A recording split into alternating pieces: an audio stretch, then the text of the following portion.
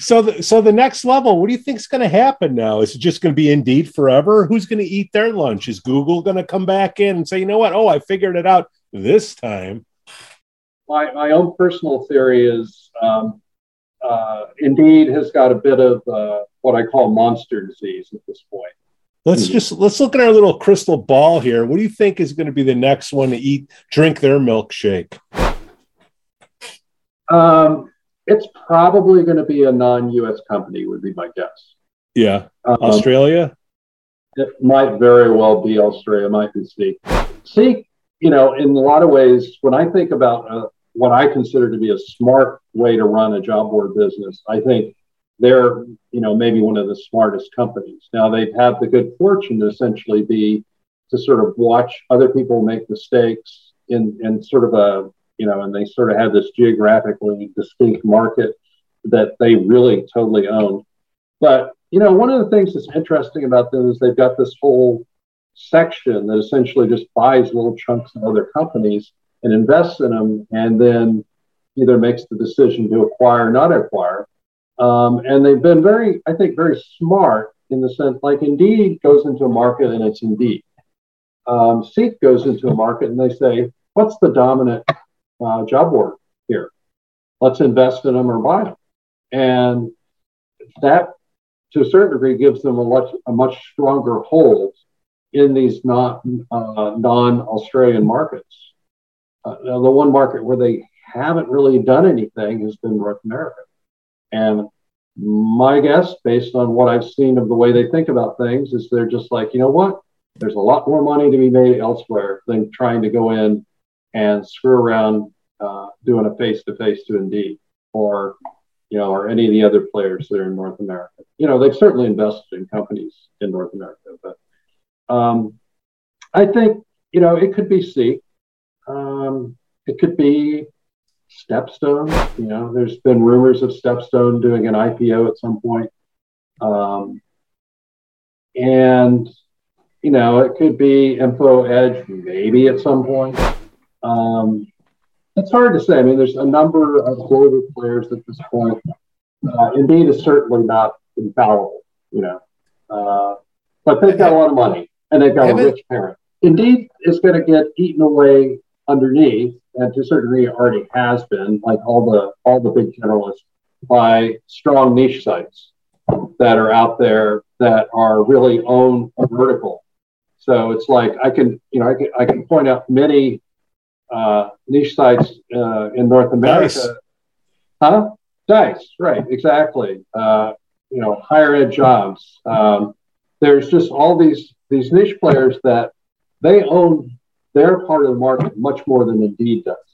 That Indeed gets some business out of that part of the market, but they don't get what the niche players get. So they get that from the bottom. And if you get a big enough niche, Indeed has got an issue, because unlike Seek, they don't necessarily have these little companies that they can say, okay, push back, take that section and let us do what we're going to do. They've got one play that they can make. And if that play doesn't work in that niche, but then from the top level, I think they will probably just be sort of overtaken by other boards that do a better job of addressing large segments of their audience. So like LinkedIn, I think is a very good example. LinkedIn has been on a real growth phase for a very, very, very long time. And I think when they got bought by Microsoft, that was, it was a huge boost to LinkedIn, but it was also the equivalent of when Indeed got bought by Recruit, except bigger. So, I mean, if anyone's going to knock Indeed off their perch, I don't think it's going to be a single company. I think it'll be gnawing of many piranhas.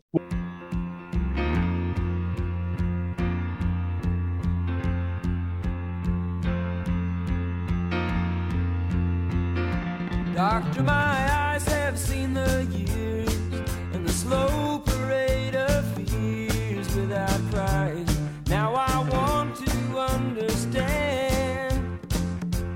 I have done all that. Hi, this is Jeff Dickey Chasins, and you're sadly, listening to the Sassholes with Jamie and Pete. Welcome to Sassholes. With decades of making interesting decisions, Jamie and Pete are dedicated to helping aspiring sales leaders accelerate revenues with their no BS approach and tactics. Our show is supported by listeners and viewers just like you. We'd like to thank Demand Farm Winalytics, Trent S. and Aaron J. for their continued support. DemandFarm.com. Unlock key account growth, smart software to bring account planning and relationship intelligence into your CRM, making key account management practice data-driven, predictable, and scalable. Go to DemandFarm.com. Ask for Ironman. Hey, check out Brent Keltner's Revenue Acceleration Playbook Masterclass at Winalytics.com. In 8 weeks, help your sales and go-to-market team start to build the mindset and skills needed to succeed in a new buyer environment. Sign your team up for the masterclass today at Winalytics.com. If you'd like to help us out to improve the quality of our content, go to Patreon.com/Sassholes. It's time for shout-outs. Big congrats to give out. Sammy Design. New gig, major account executive at Zoom. Way to go, Sammy D. I'd like to congratulate Tyler Hurley, 4 years at Orion Talent. Deborah Lehman, 2 years at Focus Services. John Legatuda, 1 year at Paychex. George Puig, starting a new gig as Chief Commercial Officer at Continuum Global Solutions. Angela Sika, 18 years at Career Builder. What's going on, old school? Mike Latoria, 19 years at Village of Itasca. Sherry Leviton, starting a new gig as early stage investor at Vengresso. Nicole Lanahas, 1 year at Career Builder. Pat Fiedekane, 3 years at ADP. Julie Sandschafer Dillon, 1 year at Knox Financial. Time for some happy birthdays. Lindsay Stinson, Francisco Ashenicki, Sean White, Jackson Carroll, Kathy Pirogova, Mark Sizemore, Kim Hale, Brian Lazar, Daniel Biss, Brendan Tolson, Vanessa McConkey, and Ray Nutter. Way to have another spin around the globe, my friends. So how long have you been doing your podcast? I started my podcast first week of December in 2021, so really not that long. Just past COVID, you're like, huh? Well, it's something I've been thinking about for a long time, and Chad Soash kept bugging me. Oh, you should start, you should start your podcast. You should start your podcast. And I finally thought, okay. And then Steven was like, yeah, let me be on it. I can be, like Ed McMahon. Right. I thought, okay, well, you just closed the deal, So that's when we got started on it. So how long do you know Chad? Chad and Cheese, Joel from the old Cheesehead days. Yeah. Because when the shit always hit the fan, Joel, he would slither around in the mud and get all that information. I don't know how he knew some of the stuff he knew. I used to really enjoy, reading his blog. So I met Chad when he was working, I believe, at Direct Employers, and I can't remember why I met him. I just did. And Joel, I just knew from his blog, and then I was at a conference early on, probably back in when I started consulting back in 2010 or something. And this guy walks up. He says, "The job board doctor." And I looked and I was like, "You must be Cheese." and it went on from there. So I've known both of them for a long time. We've done a couple shows with those guys on, and it definitely wasn't the most listened to podcast that we've done. Perhaps the most R-rated, right? Yeah, it was because. I had a problem with Joel, and he knows it. We went back and forth because, we've had a couple layoffs. I think it was 2007 or something. He broke it on his site. I didn't even have a chance to tell my people. And I said, you suck, man. And we've gotten over it since, Jeff. So we're okay. So if you just got going with your podcast a couple years ago, Talk to me about, your blog. That's been going on. Golly, forever. When did that start? Well, so, I mean, this actually gets into the history of how I got in the industry. So I actually started out in the industry in 97. So I was employee number 9 at Dice, and the very first marketing and sales director they ever had. They didn't really understand the concept of either one. They just had some salespeople, and they had this guy that was a intern that was running all their marketing, and they were spending a lot of money on marketing. Even at that point, they were generating $6-7 million a year. And I remember going in and talking to the owner, Lloyd Lynn, and I talked to him for about 20 minutes. He said, "Okay, you're hired." And I was like, "Have you talked to anyone else?" He said, "No." I said, "You should talk to someone else before you hire me." He's like, No, you're the guy. I want to hire you." I didn't know that, because I knew you were in Iowa. Dice is in Iowa. I never put the two together. How did Dice even start if you're number 9? Well, so Dice started out actually in 1990 as a bulletin board. So Lloyd and his partner Diane were both IT contractors, and they came up with the bright idea of having a bulletin board with contracting jobs on it. And they had Dice actually stood for data interchange, communication, something else. I can't even remember it all. But, right. No one said that. They just said Dice. And they ran it as a bulletin board. And they were out in California, and Lloyd was originally from Iowa. And he got a hankering to move back to Iowa. And so they moved back to Iowa, kept running the bulletin board. And literally the year before I came, they had decided to move it to the web. And they moved the site to the web. It was immediately, it was already popular, became very popular on the web. And just to give you an idea of the growth curve, when I started there, like I said, I was making about $6-7 million a year. When I left 3.5 years later, it was making about $70 million a year. So, it was pretty insane. And they, during that time period, he sold the business to a company from New York called EarthWeb. It was one of the original companies that went public in the initial tech boom. Yeah. I don't know if you remember them or not. Oh, yeah, I do. The only thing they ever bought, and I was around for a lot of the purchases. The only thing they ever bought that made money was Dice. And so Dice basically bankrolled everything else that EarthWeb did, other than their IPO. Well, that sounds familiar. Yeah. So yeah. And then eventually, they went broke and went private, and eventually came back and went public. Now, Jeff, in those days, everybody was a generalist. Wasn't Dice focusing on IT at the time? Weren't they the first ones, or pretty much one of the first? Yeah, they were pretty much the first niche board, and it was a good time for IT. IT has been strong for many decades now, but that was one of the first real sort of growth periods for IT professionals, and they were at the right place at the right time. And interestingly enough, to this day, that they're still probably the dominant niche board for IT people. Yeah, and which is kind of amazing when you think about how long they've maintained that position despite the dumb things that they've done over the years. So that's how I got into the industry, and I worked for some other job boards as well. But 2009, I got laid off, and I was just frustrated about working for other people. And I have a very long background before job boards in publishing. I ran a publishing company and worked for a software company, et cetera.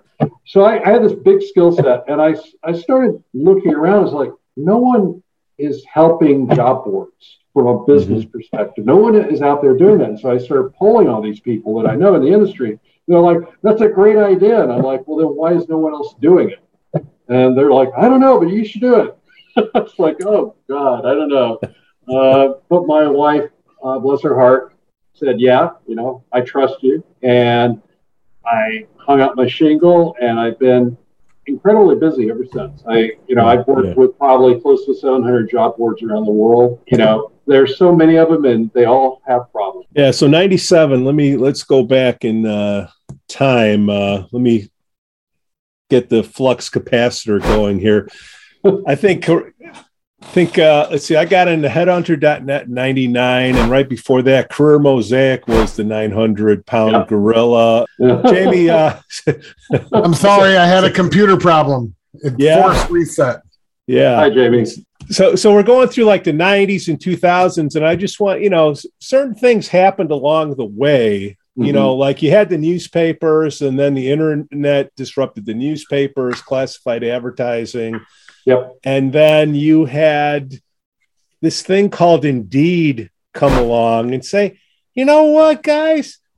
We'd love to help you out. Give us all your postings. That's right. Yeah. We'll help you grow. We'll partner with you and we'll help you grow. And it just cracks their business. I mean, to a certain degree. I mean, you kind of look at it and you look at it, and I have the respect for them the same way I have a respect for rattlesnakes or something, where they're just extremely efficient at what they do, and they never hide it. I mean, I predicted, every time they go into a market, I talk to my clients. I'm like, don't work with them because they're gonna take your business, and then they're gonna turn around and they're gonna push you out of business after they've taken your customers. And I have all these UK clients that were, why would they do that? And then 2 years later, oh, Jeff, why are they doing this to me? I told you that this was going to happen. And, the same thing's happening in the staffing industry in terms of the way they're going after that. And they, more power to them if they can keep finding. Jeff, you are like the Fauci of job boards. Okay, you had to. you had to sit there. That's a good thing. I don't know if you want to be. Well, no. I mean, let's diagnose this because he's a doctor, right? Right, doctor. That's what they say. Doctor, you had this disease called Indeed come through, and what? They were really good at SEO, and they very good. They were phenomenal. That was their secret sauce. Yeah, well, I mean, that's the thing. I mean, the job boards that were dominant at the time, including, Career Builder, Monster, et cetera, they were really focused on, and Dice were really focused on branding themselves so that people would just go to their site because they knew it. They'd seen the Monster ad, they'd seen whatever ad, and people would go, and Indeed was the first one to sort of look at what Google had done to the ecosystem and said, hey, you know what? We can take Google's rules and we can jump past all those other people. And, and one day you wake up and if you type in tech jobs, Dice is on page 2 because everything on page 1 is Indeed. And people didn't understand that. And Indeed was very, very smart about how they marketed it. And, I've always called them to a certain degree the crack cocaine of the job board world. We'll give you a little taste and then we'll get you hooked and then you'll get you really hooked and then we'll dump you. I think the real problem is the ATSs, right? The ATSs came in 2008 big time when the Great Recession occurred. Mm-hmm. And then if you notice, before that, almost all the applications occurred on a job board, and then about 50% of them moved to their own career site or their own job apply path through the ATS, which then opened the floodgates for Indeed to say, hey, why drive traffic to a job board that then drives traffic to your career site? We can just drive traffic to your career site. It's a compelling argument, but I do think the ATSs is what fueled that conversion more so than anything else, because the differentiation was before that, a job seeker can put their resume on Career Builder or Monster and apply to multiple jobs at one time, but they Indeed would just aggregate the search results, but they didn't have that ability. But if you look now, Indeed's basically a job board now. Oh, yeah. And they've been, in my opinion, they've been a job board since about 2011. Yeah. They started dumping my clients off their from their business starting in 2009, and it really accelerated 2010, 2011. By 2011, 2012, it was very hard for a job board to really work with Indeed at all if they wanted to, and because Indeed pretty much was saying no, we're not going to work with you.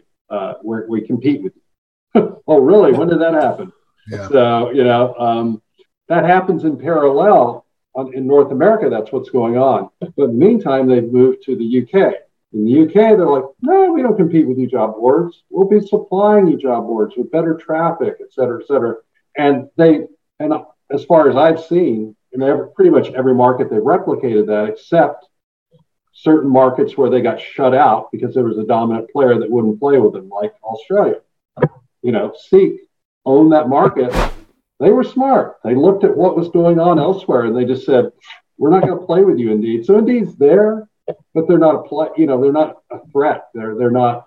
They don't really have much of a market compared to Seek. So yeah, I feel like the U.S. companies fueled their growth.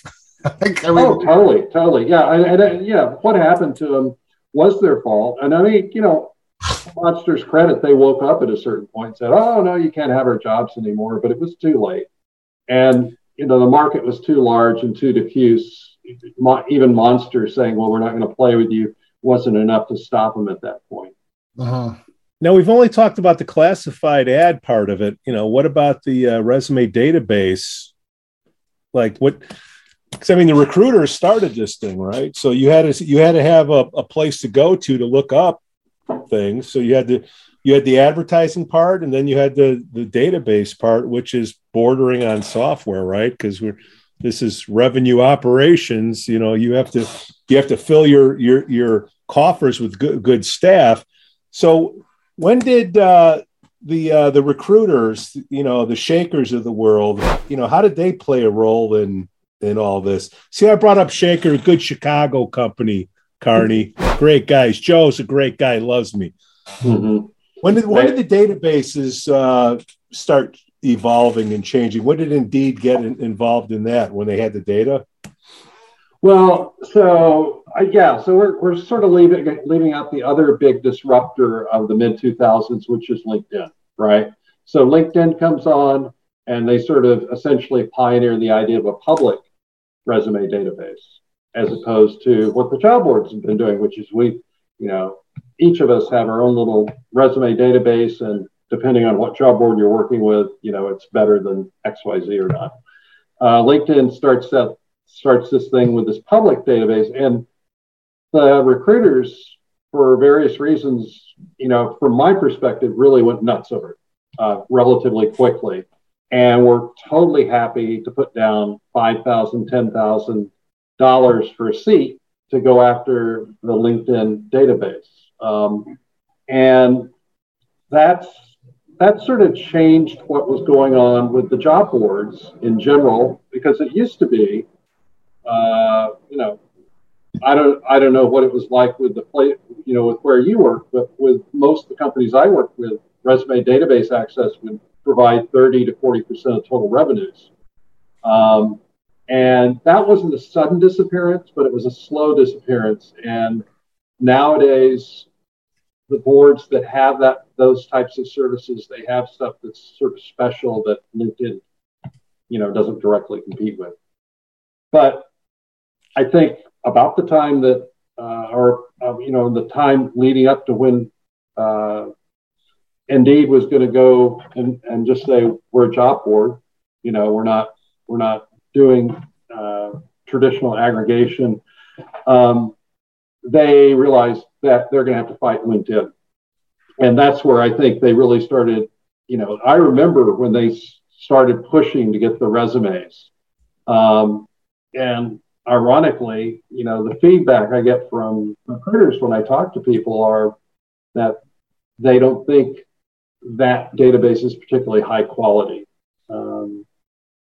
I don't know. I'm not a recruiter. I don't sit there and compare these products. I just listen to people talk about them, and they almost always say, "Oh yeah, the tools and the quality of what's on LinkedIn is much, much better than what you see on Indeed. So. Whatever happened to Google Base, Jeff? I thought they Google. Yeah, so, I remember that. I'm like, ooh, very scared. I it took me a number of years, but I eventually have gotten to the point where when Google launches something, I just sort of feel like there's a clock ticking, and then they're going to throw it away, for whatever reason. And it's kind of funny. Like Google Base never really got much traction, but one of the things that I think did get really good traction was Google Hire, their ATS. And I mean, they had a lot of users and a lot of paying users. But that was one of those cases where I think they killed it because of GDPR and what was going on in the EU. And they knew they were going to get sued even more than they had been sued, and they were willing to just throw away this product. Interesting. Well, they're not hurting for money. No, they're not hurting for money. So they can afford to throw away products. Well, when they came out and said it was going to be a free ATS, I'm like, huh. Yeah. That could be interesting. Well, yeah. I think and there was a whole lot of speculation about were they actually moving into the job board space when that happened, because it makes total sense and they control the ecosystem. But I think just like Facebook, time and time again, they've sort of stuck their finger in there and they pull it out, and I think what they do now with the Google Jobs SEMA and the way they've sort of focused on just improving the search aspect of things and the alert aspect of things, I think that's probably as far as they'll ever go, because they're just going to open themselves up to antitrust action if they go further, So what do you think the next disruptor is going to be, or have we covered them all, Jeff? Well, I mean, we haven't talked about programmatic. So programmatic is programmatic is absolutely a disruption, but I'm laughing because as far back as 2014, 2015, people were saying by the year 2020, all job ads will be programmatic. And when people say stuff like that, I just have to laugh because it reminds me so much of the social media wave, where people are like, by the year 2011, there won't be job boards. We'll just get our jobs completely through social media, and it's the cry of the deeply religious. It's the way I think of it. They've got religion. Jeff, what is programmatic job search? What does that mean for the kids that are coming out of school and they want to get their resumes found? What does that mean? So all programmatic is using computer programming software instructions to drive where a job ad's going to appear. So, there was an intermediate period where people in the industry would post jobs like, I would post my job on Dice, and Dice would say, okay, we're going to cross-post this job with 3 aggregators, so like we're going to cross-post it with Indeed and Beyond and some other aggregators. What are those aggregators doing? They're busy slamming it out in every place that you can imagine. So it's a very uncontrolled posting. So what does programmatic do? Well, programmatic has either the job board or the employer or whoever is posting the job. You set up criteria and you say, this is the demographic I want to reach. This is how much I want to spend. This is how I'm willing to spend this much until this amount of time. I want this to be in this particular geography only. I want to avoid this category of sites. I want to, provide extra juice to these. And it's all programmed in, sent out across all these different sites. And because the software is doing it, it literally does it almost in real time, making decisions about your ads right here, your ads right here. We're paying this much, we're paying that much. So it all happens very fast. But when you peel it back to the original, level, you're essentially doing something very similar to what people used to do in real time. But people that are enthusiasts about programmatic would say this is much, much more efficient. And I say that as a caveat because programmatic, as far as I can tell, based on the data I've seen, is it's very good for companies that are doing high volume hiring. A Target.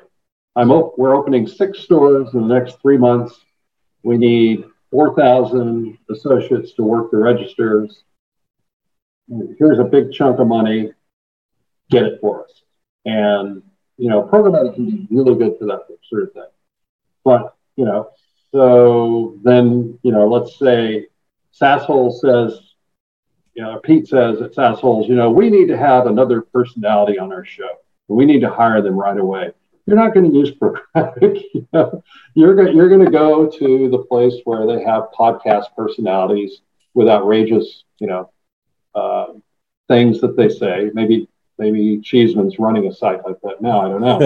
And the rat bastard. Right, exactly. And then you run an ad on that place. It's probably going to be very efficient for you to find something. But it's almost, where do you want to invest time per hire? When you're looking for a onesie twosie, you're going to invest the time. When you're looking for 6,000, you can't invest that time. So you need something like programmatic to get that done, because you just don't have the ability, nor does it make sense for you to be going to all these sites looking for 5,000 people. That's just not going to happen. Right. That's why, like LinkedIn, to me, LinkedIn's great for high-end hiring. It's not great for low-end. It's not efficient, in my opinion. I think, and it's not good for things like tech people, to be quite honest. I mean, if you're hiring tech people, LinkedIn is not a place that they congregate. But most people do, because that's what they use. LinkedIn really is. If you think about it, LinkedIn is really a recruiting and open recruiting and sales networking area. So people use it. Let's call it for what it's really worth. It's called an echo chamber. People love to hear themselves speak and put memes in there. Oh yeah. It's amazing to me how LinkedIn has changed over the time that I've been using it, because I don't know, I've been using it since the late 2000s, and certainly over the last 5 years it's felt more and more like Facebook. It's the crying CEO that fired someone, and if I had $1 for every post that starts out saying, 3 years ago I was standing on the street, with my thumb in my hand, and now I own a multi-million-dollar company, and read on. It's just like, Jeff, I'm promoting my band on LinkedIn. Yeah, first of all, your band's called the Sassholes. Why am I not part of it? Because you suck. So the next level, what do you think is going to happen now? Is it just going to be Indeed forever? Who's going to eat their lunch? Is Google going to come back in and say, you know what? Oh, I figured it out this time. Well, so I think, my own personal theory is Indeed has got a bit of what I call monster disease at this point. They sort of skated along through the 2000s without really having any brand at all. And then they discovered when they started, this is my opinion anyway, they discovered when they started selling to employers that not having a brand is not a good thing. Because they not only had to explain, we're using this model called pay-per-click that's totally different from everyone else, but we're Indeed. And everyone's like, Indeed what? What are you talking about? Who are you? I don't know who you are. So, we saw a lot of the start of the advertising and the start of sort of the big pushes. I went to see a movie last weekend, and what pops up first?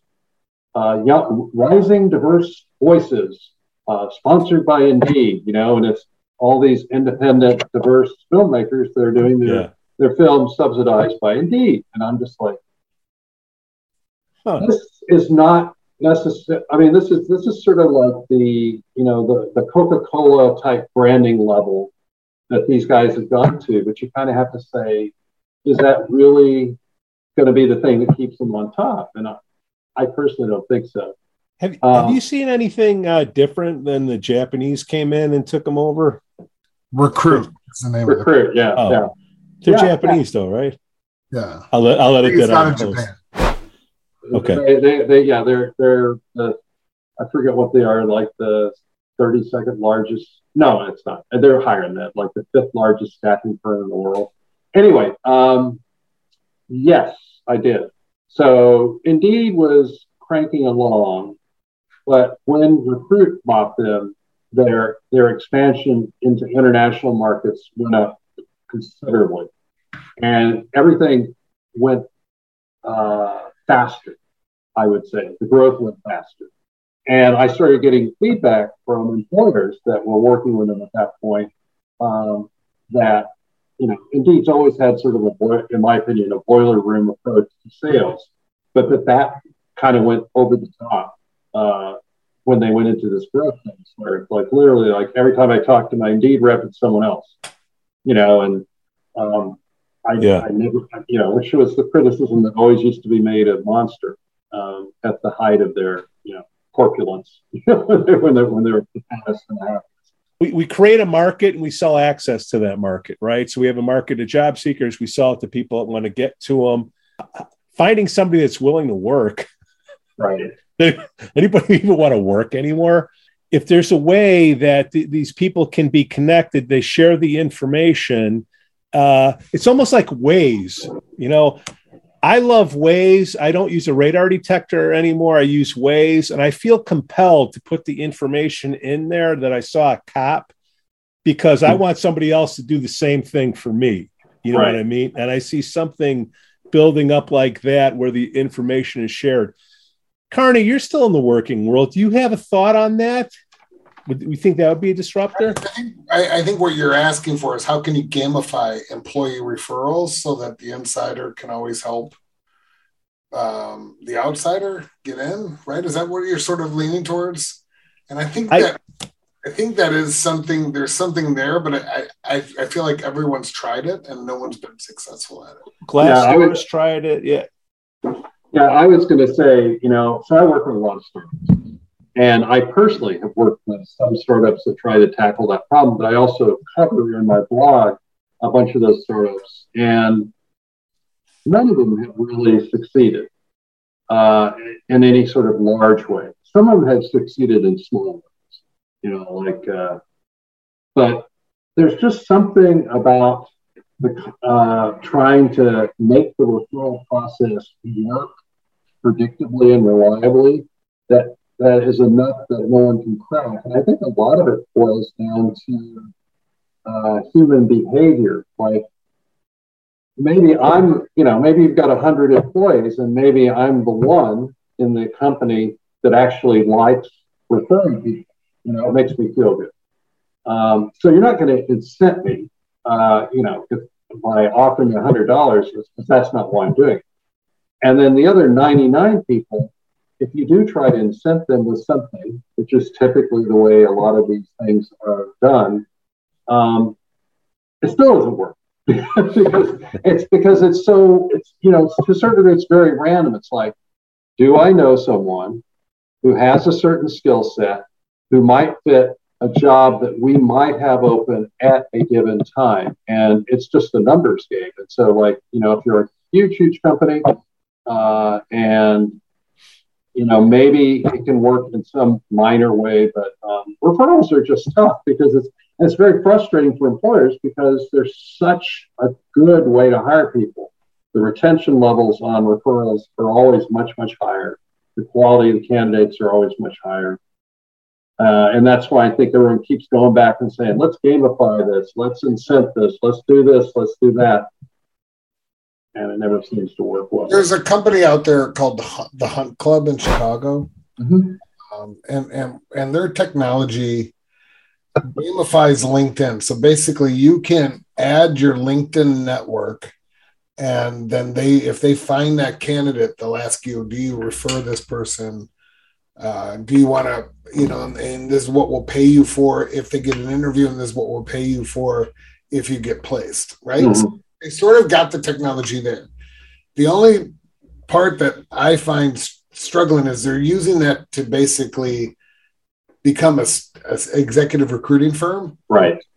As opposed to I feel like they should take that technology and sell it to every internal company and say, hey, here's the technology so you can do this for your own employees, and say, hey, employees, add your LinkedIn profile. And if a recruiter finds someone in your network that we want to hire, you got to add, do you want to refer them? Like, are they a good candidate? Do you know that candidate? You can automate that. And then it actually becomes, it sort of attacks that problem, because it takes away the effort, opposed to, it's more validation. I do know that person. I do recommend that person. And yes, I do agree I'm going to get paid for that. Right. It takes a lot of that haziness out of it. Personally, I think that's something, there's something there. I think it's just companies are using it for their own good rather than selling the software. I'd personally be selling that software right and left to companies. Well, I do think so. When I think about who's in my LinkedIn network, I'd say at least half of them I've never met, right? They're people that are in the industry. They connect to me because I'm in the industry. But, I don't know who this person is. I couldn't really refer them. I could just say, I kind of did this the other day. Snagajob had a huge layoff apparently. And so I put out a post. Someone had told me about it. So I put out a post saying, hey, job board folks, if you want to hire someone right now, it's a good time to hire people. A lot of good people are being laid off from Snagajob. So I don't know most of the contacts I have at Snagajob personally. I don't have a way to personally refer them. And so that's what I was reduced to, is doing that kind of promo. And I think my thing is, like, you could use another way to validate, do you know this person or not? Yeah. As a means to make sure, because I've got 2,500, 3,000 LinkedIn people that I've connected through some capacity, but I would say half of them I don't even remember how I met them. Mm-hmm.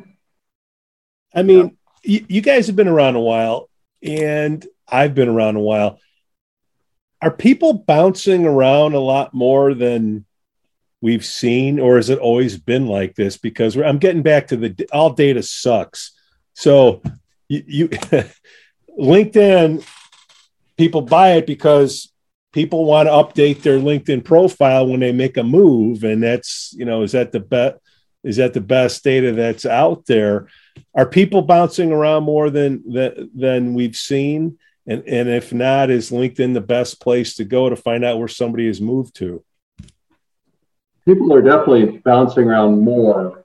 I mean, that's absolutely something that I've seen just in my own personal relationships with people, but as well as the data. Since the pandemic hit, there's been a lot more mobility, probably the biggest disruption I've seen in terms of people moving around since the recession 2008, 2009. Except I think this is bigger because you combine that with now people have had whole swaths of jobs open up that they would have never been able to consider before because they can work remotely.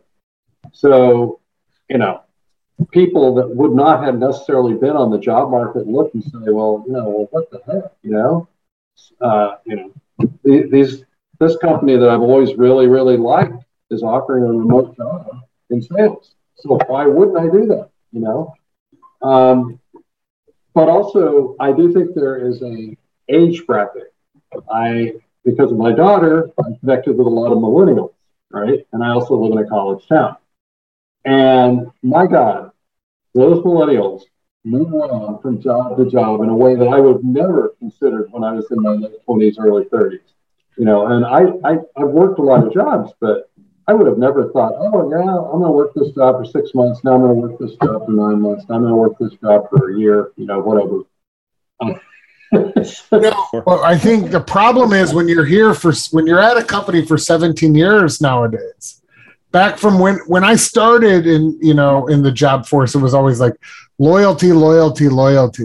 Mhm. And then what happens is when I realized when I was at a company for 17 years, that was actually a huge mistake, because when I went to go look for other avenues, they saw it as maybe I was complacent at the company I was, and then also your salary. You get caught in a lower salary because they have corporate restrictions on how much you can get, raises and stuff like that.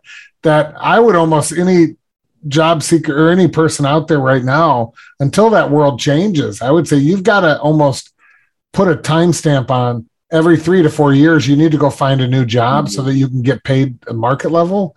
And then also it helps, it actually looks better on your resume, which is crazy. Jeff, what can we do to plug your stuff, your blog, your podcast? Tell us about your partner. Who do you do the podcast with since 2021?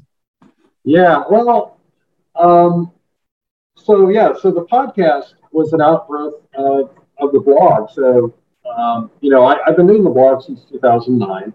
And quite honestly, I started the blog for 2 reasons. I started it because I felt like no one was consistently writing about the job board industry in a way that I thought was decent. It was like these little hit and run things that you would see. And I thought, why didn't someone treat this seriously? And it kind of bugged me because there is an association for job boards, but they weren't producing any content and they weren't producing any research. And I thought, okay, I'll do that.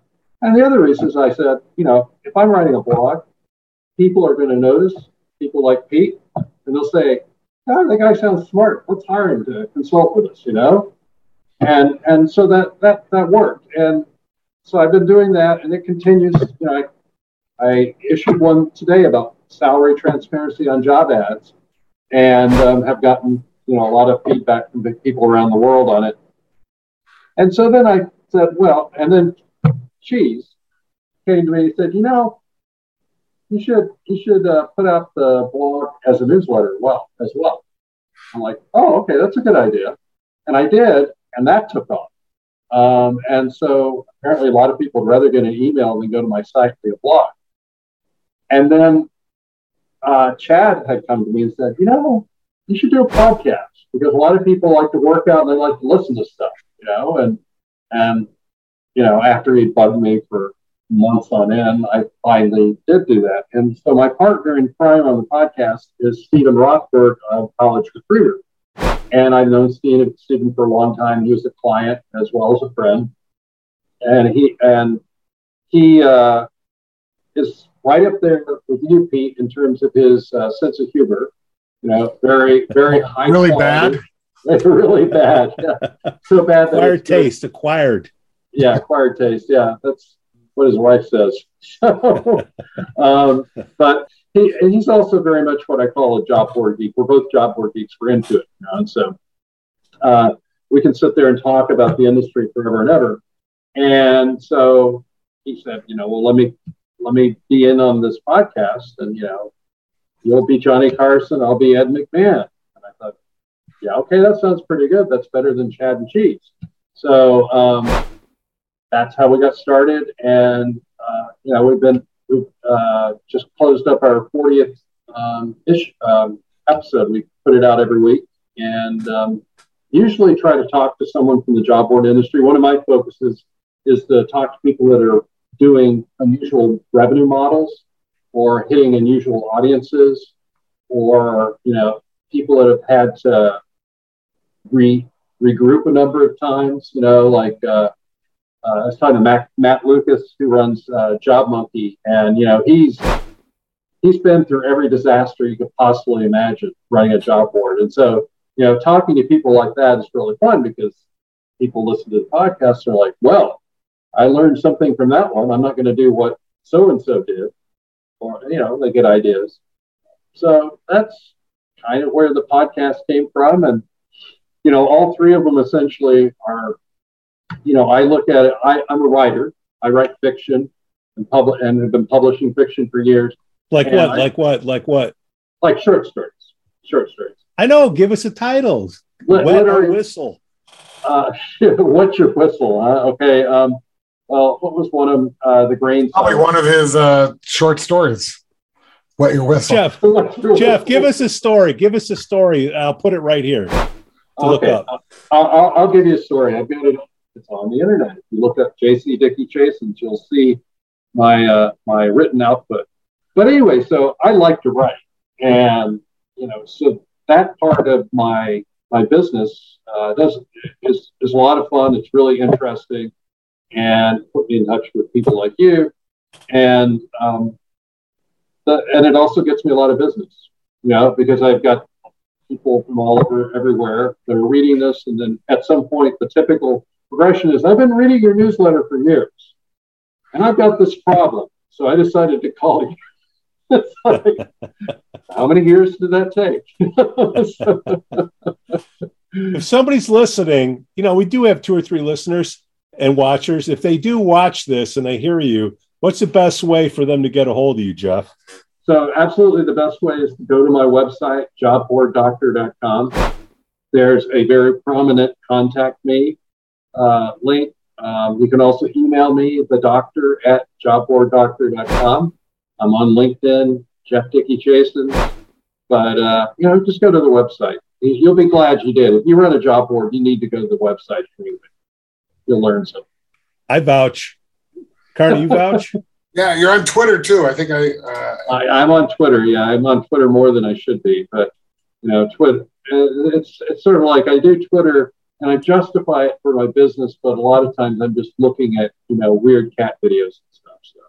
Jeff Dickey Chasins, thank you so much for coming on the Sassholes podcast.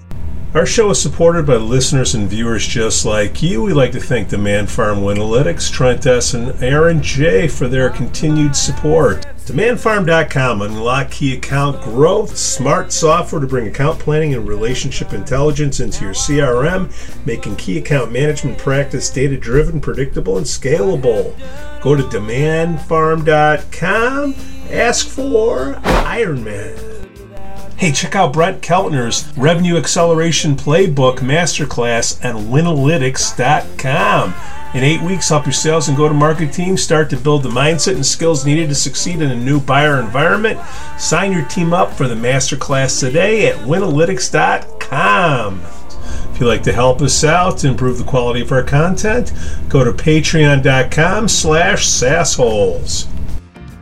Well, thanks for having me. It's been a blast. It's been entertaining, and I hope you cut out all the stuff that makes me sound dumb. So cut out all the stuff that makes Pete sound dumb. He wouldn't be on the show. Whatever, Carney. Just where they will. I never noticed them until I got this feeling that it's later than it seems. Doctor, my eyes, tell me what you see. I hear their cries. Just say if it's too late for me.